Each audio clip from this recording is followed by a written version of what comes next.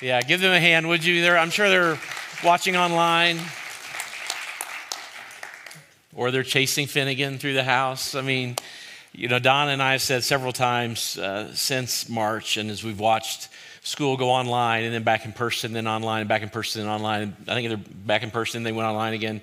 Families who are dealing with this, no matter really what age your kids are doing the heavy lifting through this pandemic. And teachers, Kelsey is a teacher, and it's really incredible. And we're praying often for you with empathy, because when we raised our boys, we didn't go through anything like the last 8-9 months.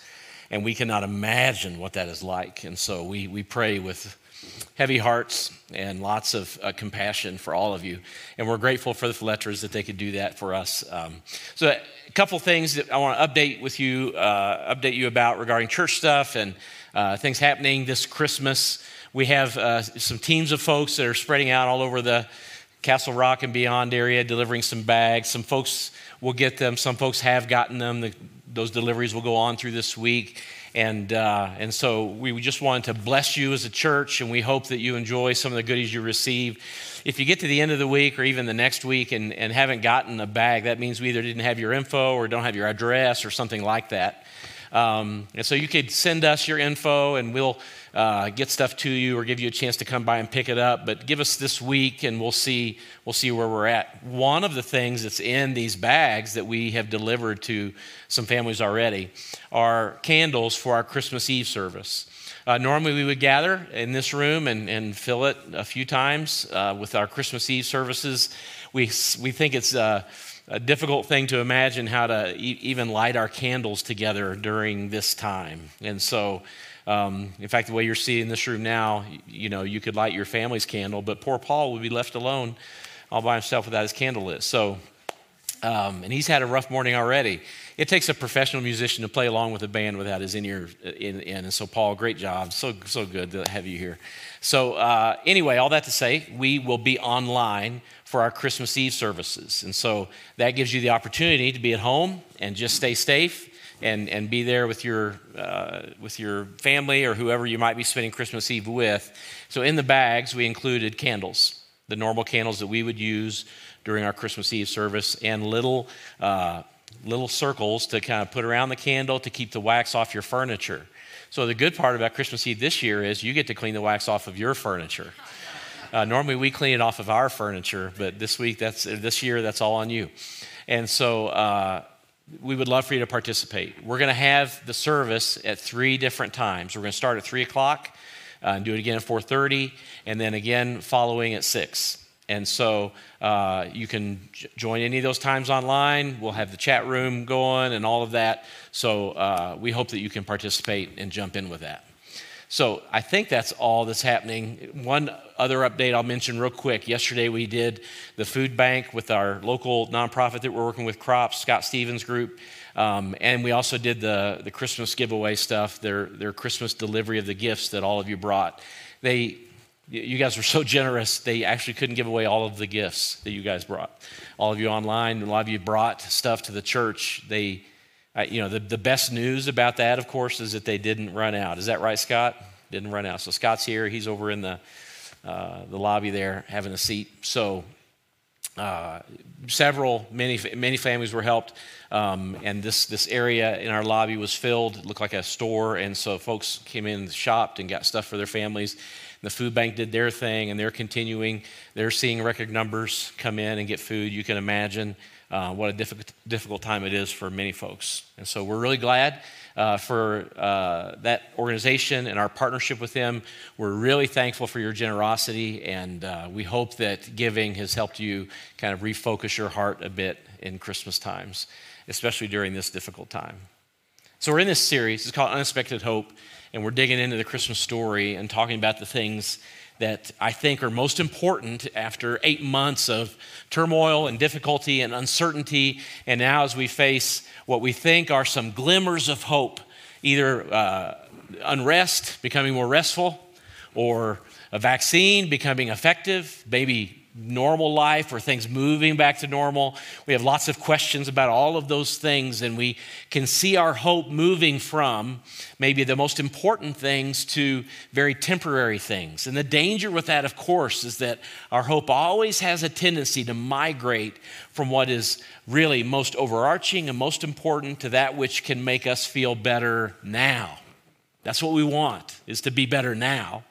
And when our hope moves to those places, we get to put our weight down on maybe a certain hope and then find ourselves frustrated again. And so we've laid the foundation for what we need to get done in this series. We defined hope. We laid a foundation for it. We said that hope is anticipating and working toward better days ahead. Okay, that definition is really important. You could say that 1,000 different ways. We just picked those words. But the elements of what we believe hope is comprised of, those are important things. I anticipate it, I see it, and I'm also engaged in, I'm working toward, and then, of course, we all want better days ahead.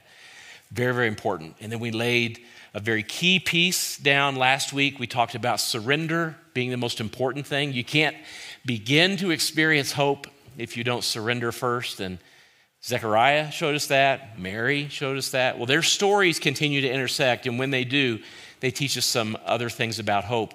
And it's as if God has laid out this Christmas story in such a way through the gospel writer Luke so that we would find our roots in hope again. So here's what I want you to know today. It's important. I'm just going to lay it out so that you don't miss it, or it's not subtle or assumed or presumed, and it's this. Hope requires relentless, gritty, and intentional work. You could be mistaken and think that hope is a wish and it's a feeling and it's an emotion or something that is maybe a little softer, a little less tangible, and you would be completely mistaken. If you are going to live a hopeful life, if you're going to apply what we've talked about, how important hope is, that it's more important than skill, it's more important than IQ, it's more important than pedigree, it's more important than education, it's more important than being optimistic. Hope is the single largest definer of what it means to move forward in life with an understanding that God is with you and that you can actually do another day or another week or another school year.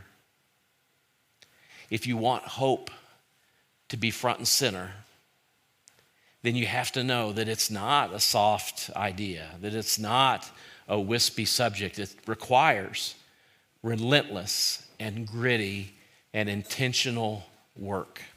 And it requires large doses of selflessness, a large amount of humility.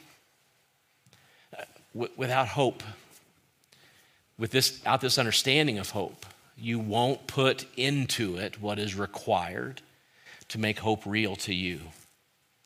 And you'll find yourself wandering and bumping up against the difficult realities that are bound to be a part of this life. Nobody gets out unhurt, unscathed. Nobody lives their life without experiencing the kind of disappointment that I thought and I wondered and I expected and I hoped, and now I find myself empty and without any understanding of what might come next. And so this is key. Now, one of the stories that's my favorite that tells the story of hope. In fact, it's the theme of the entire story. It's one of my favorite movies of all time. It's The Shawshank Redemption. Maybe you've seen The Shawshank Redemption. It stems from a novella that Stephen King wrote, and it was translated into a screenplay, and when it came out in the theaters, it was a flop. I don't know if you know this or not. It was a complete flop. It got good critical acclaim, but it didn't have much financial success at all. It was only after Turner Broadcasting bought the company that released it and began playing it on cable, and it created this following because people were transformed by the hope of the message. There had been books written about the hope and even the Christian mysticism that is represented in the story. Now, here's my broad disclaimer I want everybody to hear, okay? Shawshank Redemption is not a family movie. It's not, unless it's on cable and it's been completely cleaned up. But the themes are important for everyone. So I'm going to show you a couple clips today of Shawshank. And the reason why is because the essence of this gritty, relentless, intentional work is what is displayed so powerfully and profoundly in the context of the story. The first clip I'm going to show you, two main characters, Andy Dufresne, who's imprisoned wrongly for a crime he didn't commit. Of course, it's joked about early in the movie that, yeah, everyone here is innocent, Andy, but Andy, in fact, is innocent. He has a good friend, his name is Red. This is Timothy Robbins and Morgan Freeman. And they make their way through their incarceration together and help each other through it. But in the allegory, the parable of Shawshank, Andy plays this very important role of a man that holds hope front and center. So in one scene in the movie, he is alone in the warden's office. He discovers some old records and a record player, and so he locks himself in the warden's office, and he finds an operatic piece on a piece of vinyl. He puts on the turntable. It's actually The Marriage of Figaro, and he begins to play it, and then he puts the PA system mic up next to the speaker of this record player and broadcasts the entire piece to the entire prison. It's a beautiful moment when these men in the prison yard find themselves stopping whatever they're doing and looking up at the speakers as if something deep and important is calling to them. Of course, eventually the warden and his cronies bust into the warden's office, and Andy has to do some hard time in the hole as a result. Now, the scene you're going to see, Andy comes out of the hole after his several days of solitary, isolated confinement, and he joins his friends for a moment during a meal.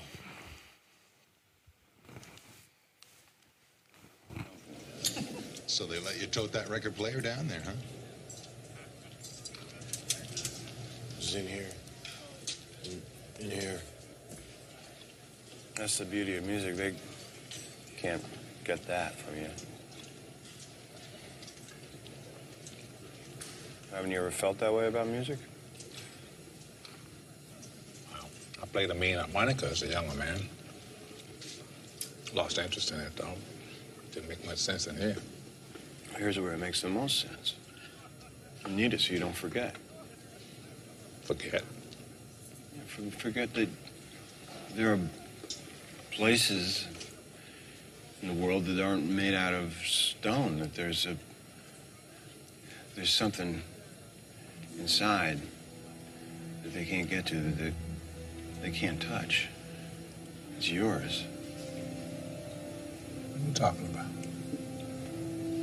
Hope. Hope. Let me tell you something, my friend. Hope is a dangerous thing. Hope can drive a man insane. It's got no use on the inside. You better get used to that idea. It's one of the best scenes of the movie, this moment where they both make their statements about life. They're good friends, and they kind of use each other to help each other navigate their path while they're on the inside. But Andy's right. Hope, it makes the most sense in a place or a season or a time when things seem hopeless. That's when hope matters. Red is also right. Hope can drive a man insane. This is why the writer of Proverbs says, hope deferred makes the heart sick. He counters, of course, but a longing fulfilled is a tree of life. Hope deferred. I wish and I hope, and I place my hope on something. And it could be anything, right? I hope the weather is great for our vacation. I hope that our friends can come over today for lunch. I hope that what's underneath that wrapping paper when I was a little boy, I hope it is the thing I asked for that I put on the list. I hope mom and dad took care of business. I hope. And all of this hope, of course, can pin our happiness or our contentment, our expectation on things that are not designed to hold the weight of our hope. And so if we could, we would sit down and have a chat about this, and I would ask this or even just use this statement. Tell me about your hope. Tell me about it. Why? Well, because hope, having a focus of hope, developing hope, holding on to hope, building a foundation of hope that will last, it is gritty, important, purposeful, intentional work. You don't just have hope. You don't wake up and think, well, today I'm hopeful. Something has preceded that sense that you have hope that will push you through. Why do you need hope? Oh my goodness, have you tried to do anything that's worth doing? It's always difficult, always uphill. It feels like you're fighting against some element that is opposed to you. But hope pushes you through. So if I asked you, and we knew each other well enough to talk about deep things that matter, tell me about your hope. What would you tell me? What do you hope for? What is your hope built on? What do you anticipate? What are you working hard toward? Where do you believe the world is headed? What do you think is going to happen next? What is your hope built on? And how does it help you put one foot in front of another? What about your hope? Have you talked about that with anybody lately? What you really hope for? What you anticipate in days to come? Is the looming paleness or bleakness of next week or the week after, is it so overshadowing the way you think that it prevents you from seeing beyond? What do you hope for? Before we get to the famous words of Luke chapter 2, you know, those famous words that in those days, Caesar Augustus and so on. That's next week. We'll finish chapter 1, and in chapter 1 of Luke's gospel, there are two songs that are present. One is a song that Mary puts out. I don't know if she did it with notes and a melody, but it's a song, Luke calls it. And then another song from Zechariah. It's when their lives intersect. And they teach us about the hard work of hope because it requires gritty, intentional, thoughtful, humility, self-intentional, self-awareness. All of this work has to be put into hope. And so last week, if you might remember, Mary got a visit from Gabriel, found out she's having a baby. It's kind of a big deal. What we don't know are so many things about Mary's life. We don't know much about her parents. We don't know much about her family or how she told them. We know a little bit about some other family members like Elizabeth and Zechariah. They were related somehow, cousins in a maybe loose sense, first or second cousins probably, maybe an aunt. We don't really know the exact nature of their familial relationship. So Mary runs off to see Elizabeth not long after Gabriel gave her the words. Here's what Luke says. At that time, this is picking up right where we left off last week, Mary got ready and hurried to a town in the hill country of Judea where she entered Zechariah's home and she greeted Elizabeth. Now, you might remember Elizabeth was a little further along than Mary, probably about 6 months or so.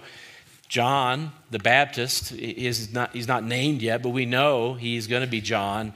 He's in utero, he's in Elizabeth's womb, and Mary walks in and greets her. And at that moment, you read the story for yourself, it's beautiful. At that moment, John leaps. He leaps, the scripture says, inside of Elizabeth. Now, when Donna was pregnant with the boys, she would say, every now and then, he's moving. And I would look and see, it looked like alien, an elbow coming across her belly or something like that, very interesting. But occasionally, Donna would almost double over, because something had happened inside that wasn't a normal, just turn or shift or something. And of course, this was a little later in pregnancy. I don't know what it was like for Elizabeth when the young one, the promised baby that Gabriel had come to tell Zechariah about, when he leaped. But at that moment, Elizabeth said some very powerful words. You ought to read them. She says, "Who am I that the Lord would bless me with your presence, Mary? That the mother of our Lord would be here." Elizabeth already knows. She's already aware that something unique in history is already happening. And they have a moment, they spend some time together. This is really the first time that we know that Mary, outside of her little moment with Gabriel, goes into a relationship and has this confirmed, that this is actually not something she just dreamed or imagined. This is real, and Elizabeth already knows what's going on. I don't know if she knew before or if it was revealed to her in this moment when John kicked her a good one. It's beautiful, and Mary is reduced to worship. You ever been that way? Reduced to worship, where your only response is to just throw your hands up from your knees and declare God's goodness? In fact, this is what Mary says. Mary said, this is the very first words, "My soul glorifies the Lord, and my spirit rejoices in God, my Savior." The Magnificat, her poem, her song is often called. Mary rushed to her family to share this news, and now the glory of what Gabriel had promised is coming to fruition, and she hears about it. And we don't know. We don't know when Mary conceived through the Holy Spirit, whether it happened on her way or it happened in this moment or sometime before or after either of those. But she declares God's goodness in this moment. And she says, "My spirit rejoices in God, my Savior." It's an important word, Savior. It literally means the one who redeems, the one who saves, the one who brings about, where salvation comes from. And Mary doesn't know the whole story right now. She only knows a part of it. But she knows enough to say, "It is my Savior." Well, the only people that need to know that they need a Savior are the people that need saving. And when you read the rest of Mary's song, it's pretty clear that she understands her humble state. It's one of the key pieces about hope. Hope requires a high dose of humility. Without humility, you'll believe you can do it on your own. And if you believe you can do it on your own, then hope is guaranteed to be front and center and be fake, because the truth is you can't do it on your own. So Mary says things like, you have honored the humble state of your servant, and you read her whole song is about humility and how God takes a king and kicks him off the throne and puts a humble man in his place.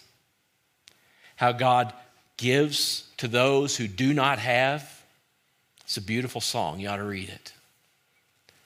But one of the things that you'll see when you read Mary's song that will teach you about hope is this. Over and over, Mary declares what God has done time and time again.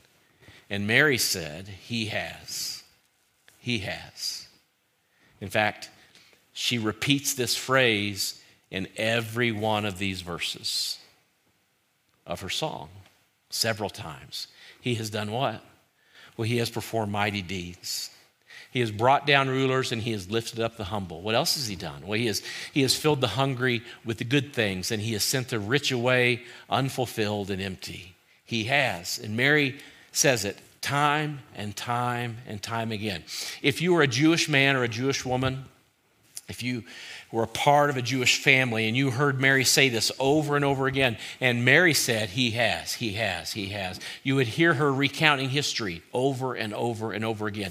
And what would come to mind is, well, I don't know, David being made king of Israel, or God taking a man like Moses and giving him leadership. In fact, every Jewish family would be thinking of story after story after story of God coming through for his people over and over and over again. Look, the gritty, intentional work of hope, this is so important. The roots of hope grow from the seeds of what? What's the word? Remembering. And this is counterintuitive. This is not what you expect. Why? Well, hope is about what is to come. Hope is about the future. I mean, shouldn't you just know God's promises? Absolutely. That's hard work of hope. But if you start there, you will have missed the foundational beginnings of hope. The roots of hope grow from the seeds of remembering. That's where hope begins. This is why Mary says over and over, He has. Look back, look back. He has, He has. What does that mean?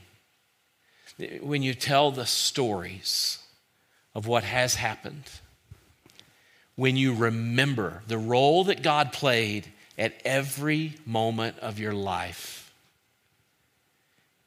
then the seeds of hope are planted in good, rich soil. And only from there can they grow. Look, when you tell the story of your life, which you do all the time, right? Don't you? You tell the stories of this vacation, that vacation. Over the next few weeks, you're going to tell stories of Christmases past, aren't you? You're going to say, do you remember when? You remember when? And we did this and we did that. You remember that one Christmas we got snowed in and we didn't have? And then do you remember that Christmas we were down in that warm place? It didn't feel like Christmas at all, but I dig some of that right now. All of these things, you're going to tell stories of the past. When you tell the story, here's the question I want you to wrestle with. What role does God play in that story?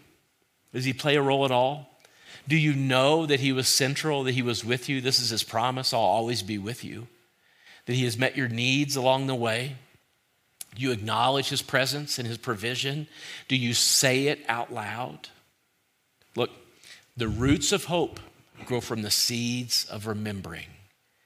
And unless you do that, hope is based on promises that you don't even understand the gravity of because you're not sure God was present back then. How do you tell His story? Well, this is what we know is true. God's the same yesterday, today, and what? And forever. You know that to be true. What happens when you leave God out of the story of yesterday? Well, you're not sure He's going to be present in the future. You're certainly not aware of His presence today. What is it like when you remember? How do you tell the story? How do you tell the story? For He has. He has. This is why last week we said that surrender was so important. So many of us, we tell the story of our past, and what comes out is our hurt or our bitterness or our pain or our blaming or our judgment of others, confessing other people's sins. Look, if you do that, hope will never grow. I'm not suggesting you whitewash the past. Nobody wants that. Nobody wants you to pretend like it wasn't hard or it wasn't painful or it wasn't difficult or that you barely made it through a very, very hard time. Nobody wants to pretend. Nobody likes a revisionist history where the pain is completely cast aside. But what I am saying is tell the whole story. Awareness, full understanding that God was present. You're going to tell the story of this year sometime. Some of you are already telling it, aren't you? Story of March or April or May. I am. When we tell the story, do we see God as central and as part of what's really going on? Don't ignore the pain or the struggle.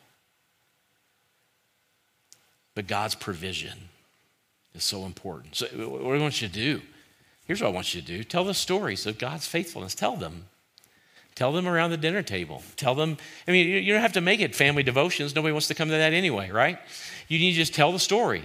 Tell the story of the normal time, Tell about last year. Tell about when you weren't sure you could pay your bills. Tell about when you were unsure of God's healing power and God came through for you in a way. Are you here? Are you present? Are you listening? Is your pantry full? Do you have what you need? Has God taken care of you? Then say it. Just say it. And when you tell that story, the seeds of hope begin to grow.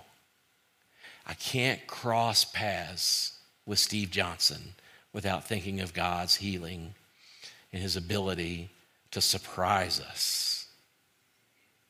And so we tell the story, right? Do you remember? You remember when Steve was jaundiced and skinny? When he couldn't even sit up here long enough to play bass? Do you remember that? You remember when he came back? You remember when God provided through Michaela, who's here today too? You can't begin to allow hope to grow unless you tell the story. Look, do you remember the Old Testament when the nation of Israel crossed over the Jordan? Do you remember that? Going into the promised land? What was the first thing that they did after they crossed through the waters and walked into the promised land? Do you remember what they did? Each tribe, they went and got a stone and they brought it over to the bank and they placed the stone. They made a pile of rocks. This is what they did. Just a pile of rocks. They didn't hire an architect. They didn't commission a plan. They didn't get a city approval. They just made a pile of rocks. Why did they make a pile of rocks? So that when their children would walk by that pile of rocks, they would say, "What's this pile of rocks for?" And they would say, "You're not going to believe this.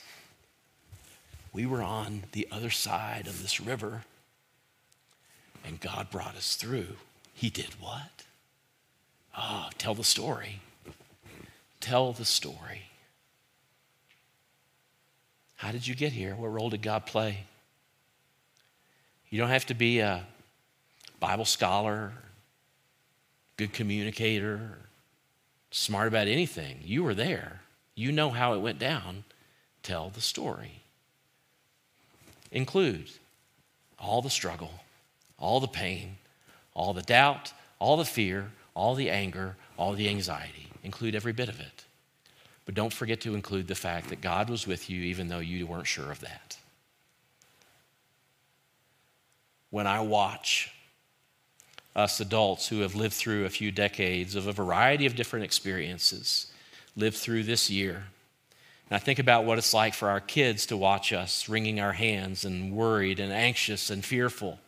You know what I felt like when I was a young boy and I saw mom and dad anxious and fearful? I thought something really bad is happening. I mean, they're usually so calm and usually so careful and usually so thoughtful and so confident. I guess what I want to say to you adults is calm down. You're scaring the kids. You know God is here. You know he's present. He's gotten you through worse. Oh, I know. All of it's unprecedented. I get that. But you know history enough to be able to tell the stories of God's faithfulness. And the counterintuitive piece is when you plant these seeds of hope in this soil of the past, they begin to grow. And when they grow, so many good things happen. It's where hope comes from. It starts with the past. God is good to you. He loves you so much. He knows your name. He hasn't forgotten you. This is the story of Christmas. And it will give hope a chance to really begin, to be changing your perspective about what could happen next. It's Mary's song. So, the story continues. When it was time for Elizabeth to have her baby, this is the very next piece in Luke chapter 1, she gave birth to a son. We knew that, right? We knew that was coming. I mean, they didn't have ultrasounds then, right? They hadn't already painted his room blue. They didn't have a gender reveal party for John the Baptist. They had to wait till he came out. And it's a son. Her neighbors and relatives heard that the Lord had shown her great mercy, and they shared her joy. And so everybody around, it's so strange when you read this, you get something about patriarchal culture. You also learn something about family Jewish culture. When the baby came out, everyone decided, well, we're obviously going to have a part in naming this. This didn't happen in my family. Donna and I made the decision about how to name our children. Let's be honest, mostly Donna did. I mean, I had a few ideas that got vetoed early on, and we agreed on her names. And so, cultures have changed, right? Cultures have changed, absolutely. But in this unique time, the family says, well, obviously we're going to name this young man Zechariah after his dad. That's the name he deserves. Zechariah needs this name. He needs his son to be named this. And Elizabeth spoke up and said, no, that's not the name. We're going to name him John. And they're like, nobody in your family's named John. That's just weird. We don't trust you. Let's ask the man. Now, what happens next is pretty interesting. Then they made signs to his father to find out what he would like to name the child. It's hard for me to understand why Zechariah hadn't been discredited enough after 9 months of being unable to speak. I can't believe they asked him anyway. It's also important to remember that when they name the child in Jewish culture, it happens at his circumcision. So it's been 8 days since John was born. It's not like he's laying, on the bed all messy from the birth and they're trying to figure out what to name him. This is 8 days later. 8 days later, they're going to name this baby, and Zechariah still can't talk. Why not? Well, what's about to happen is going to indicate whether Zechariah believes what Gabriel said or not. In other words, has he learned his lesson? He's still in timeout right now. 9 months. Here's a little freebie for you. I don't know what you want to do with this, but this is what I think. They made signs to his father. This is the family. These are the friends. Now, what you know about Zechariah is he couldn't talk. But Gabriel also said that you will spend this time in silence. I think Zechariah couldn't hear either. Why else would they be gesturing to him? I know we gesture to people that we don't understand their disability, or we talk louder to people who don't know our language or something like that as if it will help. But these are family members. These are people that know what's up. And they made signs to him. It could mean a variety of things. Some theologians don't agree with that, but some do. I'm on the side. I think his time out meant he couldn't talk and he couldn't hear. And I think that meant that he spent time in silence, utter and complete silence, which for some of us, even though we've been in lockdown or maybe a little segregated from other people, is a place that God speaks to us. And so they made signs. What would you like to name the child? Of course, Zechariah wants them to know he has learned his lesson. After 9 months in timeout, he asked for a writing tablet, and everyone's astonishment, he wrote, his name is what? John. That's right. And then his voice is restored. And immediately, he begins his song. And his song is very different than Mary's, but it teaches us another key lesson. It's mostly for next week, but I don't want you to miss it today. Immediately, his mouth was open and his tongue was set free, and he began to speak, praising God. And he says this, "Praise be to the God of Israel, because he has come to his people and what? Redeemed them, purchased them back. He has bought them back." It means they did not belong, and now they do belong.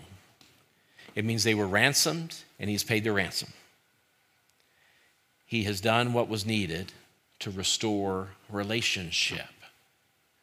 In other words, we have not been forgotten. We have not been forgotten. But you need to read all of Zechariah's song, the whole thing. I'll pull out a couple phrases that will help you understand the theme of it. This is what he says, that this hand of redemption, the way that we have been redeemed, this God who has redeemed us, he has come to rescue us from the hand of our, what? Enemies, and to enable us to serve him without, what? Without fear. And if you read Zechariah's song, you'll see this theme is repeated over and over and over again. It's a very patriarchal theme in Scripture. It's a very male-oriented, militaristic kind of view of who God is and what he's up to in the world. And Zechariah has it. In fact, there are 12 disciples that will have it too, and Jesus will fight against this mentality his entire ministry. I don't know if you remember what happened to John the Baptist, his son. So he went off and he lived in the wilderness, and he came and he began his ministry. And when he began his ministry, he began to preach about repentance. And when he preached about repentance, he began calling out specific sins. And then when he called out some other specific sins, in fact, namely the sins of those that were in political leadership, it really ticked them off, so much so that they put John in prison.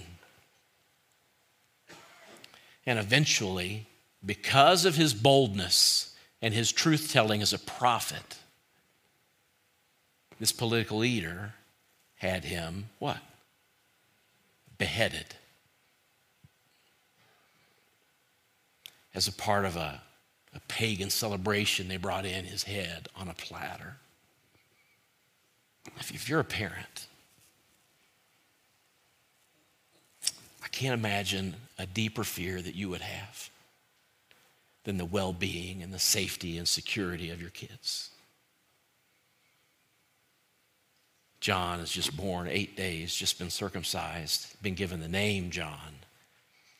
And part of Zechariah's song is this: God will rescue us from the hand of our enemies. Did that happen with John? Wrestle with it. Enable us to serve him without fear. I don't know if John was afraid before he was in prison, but it's pretty clear that once he was in the prison cell that he had some doubts about even who Jesus was. Listen close. The work of hope is gritty and intentional. It takes hard work to decide where you're going to place your hope. What truths are sturdy enough for you to put your hope on? We don't know when Zechariah and Elizabeth passed, but I wonder if Zechariah was living long enough to watch his son suffer, and if he wondered about the song that he sang. Is this ultimately true? Of course it's ultimately true. Is it ultimately true that you'll be taken care of? Yes, it is. Is it ultimately true that God will never leave you? Of course it is. But are you going to find yourself at times in your life wondering why God seems so far away, or why things aren't working out, or why are we dealing with such disappointment and difficulty and pain? This is the hard work of deciding what deserves your hope. The promise is true. Lay the foundation of the past. In other words, for next week, disappointment that you have now, maybe even later, is a symptom of misplaced hope. Always. I mean, it could be it rained on your golf game. It could be that you heard about your son's execution. Likely it's somewhere in between. But disappointment is a symptom of us learning that maybe our hope isn't in the right place. You can replace disappointment with any number of words: your frustration, your anxiety, your anger, your fear. It's a symptom of misplaced hope. If we learn anything from Zechariah's song, it's this: our hope is always being refined.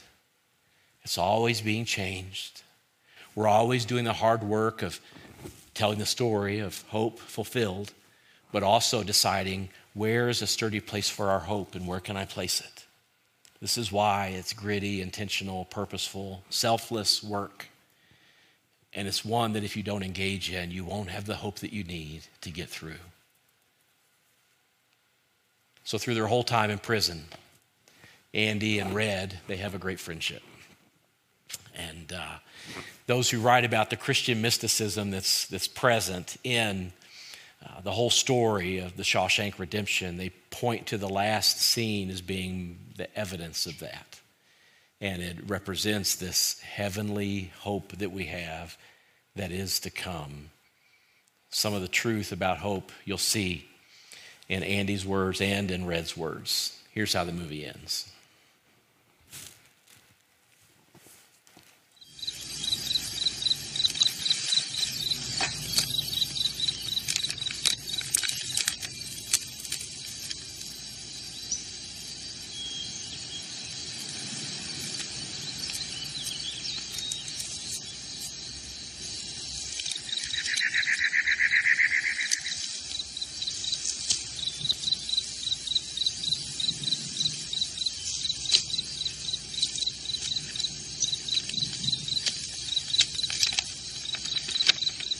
Dear Red, if you're reading this, you've gotten out. And if you've come this far, maybe you're willing to come a little further. You remember the name of the town, don't you? Say what to Neil. I could use a good man to help me get my project on wheels. I'll keep an eye out for you, and the chessboard ready. Remember, Red, hope is a good thing, maybe the best of things, and no good thing ever dies. I will be hoping that this letter finds you, and finds you well. Your friend, Andy. I find I'm so excited I can barely sit still or hold a thought in my head. I think it's the excitement only a free man can feel. A free man at the start of a long journey whose conclusion is uncertain. I hope I can make it across the border. I hope to see my friend and shake his hand. I hope the Pacific is as blue as it has been in my dreams.